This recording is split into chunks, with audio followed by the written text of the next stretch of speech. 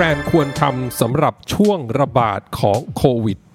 -19 สวัสดีครับอยู่กับ Digital Marketing Now Podcast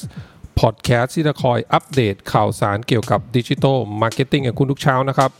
อยู่กับผมเบิ้ล ณรงค์ยศครับช่วงนี้หลายๆท่านเชื่อว่าก็ต้องเผชิญกับโควิด -19 นะครับไม่ว่าจะเป็นเรื่องของการกังวลนะฮะว่าตัวเองเนี่ยแล้วก็ครอบครัวเนี่ยฮะจะรอดปลอดภัยจากโควิด -19 หรือเปล่านะครับ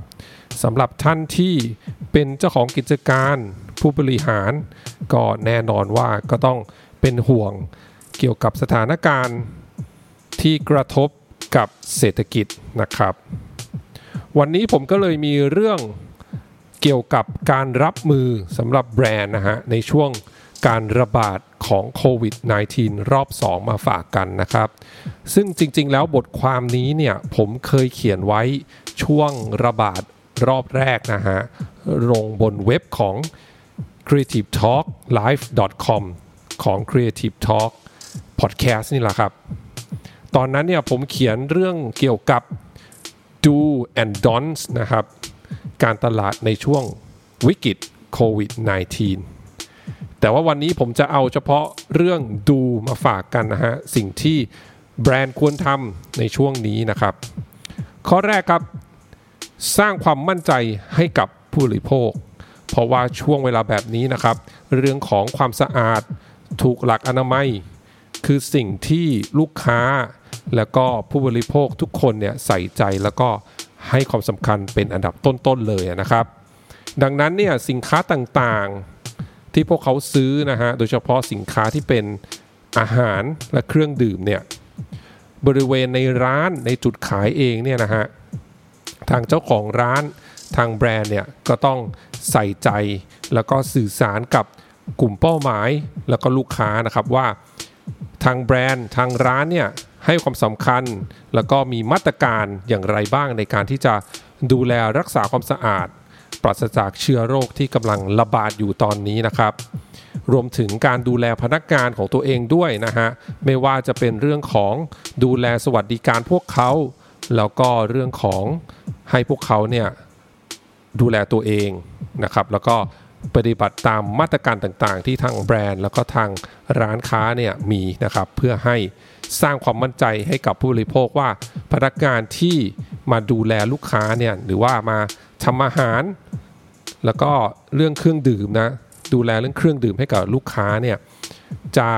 รักษาความสะอาดเป็นอย่างดีในขั้นสูงสุดนั่นเองนะครับอันนี้เป็นข้อแรกนะฮะสร้างความมั่นใจให้กับผู้บริโภคนะฮะทีนี้สิ่งที่ทำได้ก็คือเช่น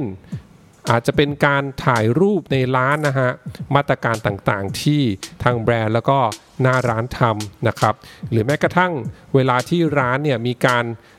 ทำความสะอาดครั้งใหญ่นะฮะก็อาจจะถ่ายรูปไว้แล้วก็มาโพสต์บนโซเชียลมีเดียเป็นต้นนะครับหรือว่าเรื่องของการแพคเกจจิ้งนะฮะถ่ายรูปหรือวิดีโอการแพคเกจจิ้งต่างๆว่าเราใส่ใจในช่วงที่จะแพ็คสินค้าโดยเฉพาะพวกอาหารเนี่ยฮะเพื่อจะส่ง Delivery ถึงมือของผู้บริโภคเนี่ยฮะว่าในขั้นตอนการแพ็คอาหารเนี่ยเรามีการดูแลอย่างไรนะครับเพื่อปราศจากเชื้อโรคต่างๆนั่นเองนะฮะสร้างความมั่นใจให้กับลูกค้าแล้วก็ผู้บริโภคนะครับอันนี้ก็เป็นข้อแรกนะฮะสร้างความมั่นใจ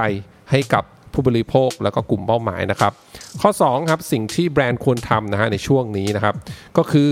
มันคอยอัปเดตนะครับช่วงนี้เนี่ยผมเรียกว่าต้องเป็นช่วงเวลาแห่งการover communicate เลยก็ว่าได้นะฮะไม่ต้องกลัวว่าจะโพสต์บ่อยเกินไปจะถี่เกินไปหรือเปล่าสร้างความรำคาญหรือเปล่านะฮะผมว่าช่วงนี้นะฮะมีเรื่องอะไรก็ควรต้องรีบอัปเดตยิ่งอัปเดตบ่อยเท่าไหร่ยิ่งดีครับนะฮะเพราะว่าสถานการณ์เนี่ยมันไม่ปกติฉะนั้นมันมีเรื่องอะไรที่เกิดขึ้นอยู่ตลอดเวลานะฮะยกตัวอย่างเช่นนะฮะแบรนด์ของเราเนี่ยอาจจะได้รับผลกระทบจากการมีเวลาเปิดปิดห้างหรือเปล่านะฮะหรือว่าอาจจะอยู่ร้านของเราเนี่ยอาจจะอยู่ในเขตที่มีการควบคุมพิเศษหรือเปล่าหรือว่า มีมาตรการอื่นๆเพิ่มเติมที่ลูกค้าเนี่ยไม่สามารถที่จะมาใช้บริการได้นะฮะมีมาตรการจะเยียวยาลูกค้าอย่างไรกรณีว่าเกิดว่าลูกค้าอย่างเช่นอาจจะซื้อวอลเชอร์ไปแล้วแต่ไม่สามารถมาใช้ได้อะไรแบบนี้ฮะเรื่องพวกนี้ก็ต้องหมั่นคอยอัปเดตแล้วก็บอกกล่าวลูกค้าอยู่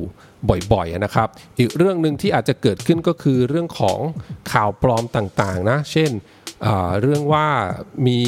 ผู้ติดเชื้อไปเดินที่นั่นที่นี่ซึ่งอาจจะเป็นข่าวจริงบ้างไม่จริงบ้างนะฮะเรื่องพวกนี้เนี่ยถ้ามีเกิดขึ้นแล้วมันเกี่ยวข้องกับร้านของเราหรือแบรนด์ของเราเนี่ยนะฮะหรือแม้กระทั่งพนักงานของเราเนี่ยก็ควรจะต้องรีบอัปเดตนะครับให้กับกลุ่มเป้าหมายแล้วก็ผู้บริโภคลูกค้าของเราเนี่ยรับทราบโดยเร็วที่สุดพร้อมรายละเอียดปลีกย่อยต่างๆนะครับยิ่งละเอียดเท่าไหร่ยิ่งดีนะฮะในช่วงนี้เชื่อผมนะฮะว่า over communicate เนี่ยเป็นสิ่งที่ดีที่ควรจะทำนะครับต้องบอกว่าจริงๆแล้วเนี่ยถ้าเอาจริงๆนะฮะมันก็ไม่ได้เรียกว่ามีค่าใช้จ่ายอะไรเพิ่มเติมมากมายนะฮะยกเว้นว่าแมนอาวของคนที่ต้องมาเขียนคอนเทนต์คอยอัปเดตบ่อยๆนะครับเพราะว่าข้อมูลเหล่านี้เนี่ยจริงๆแล้วไม่มีความจำเป็นที่ต้องซื้อโฆษณาเลยนะฮะโพสต์แบบเป็นออร์แกนิกนี่แหละฮะนะครับแต่ว่าที่สำคัญอย่างที่บอกนะฮะโพสต์เรื่องที่สำคัญนะฮะโพสต์ให้บ่อยนะฮะมีอะไรอัปเดตก็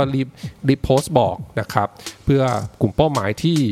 อาจจะติดตาม follow เราอยู่นะฮะหรือแม้กระทั่งอาจจะเสิร์ชเราเจอเนี่ยเขาจะได้มาอ่านดูได้ว่าร้านของเราหรือแบรนด์ของเราเนี่ยมีเรื่องอะไรที่เกี่ยวข้องที่ต้องอัปเดตให้พวกเขาทราบหรือเปล่านะครับอันนี้เป็นข้อที่2นะฮะแล้วก็ข้อที่3ข้อสุดท้ายนะครับเป็นผมอยากจะบอกว่าเป็นข้อที่สำคัญที่สุดเลยนะฮะก็คือต้องเทรนทีมงานดูแลลูกค้าทางออนไลน์เนี่ยให้พร้อมนะฮะเพราะว่าช่วงนี้เนี่ยหลายๆคนนะก็เลือกที่จะไม่ไปหน้าร้านนะครับก็อาจจะติดต่อสื่อสารผ่านสื่อโซเชียลเป็นหลักดังนั้นเนี่ยทีมที่รับเรื่องของ customer support บนโซเชียลมีเดียเนี่ยต้องได้รับการเทรนอย่างถูกต้องนะครับทราบว่าคำถามที่พบบ่อยจะเป็นอะไรนะฮะหรือว่าถ้ามี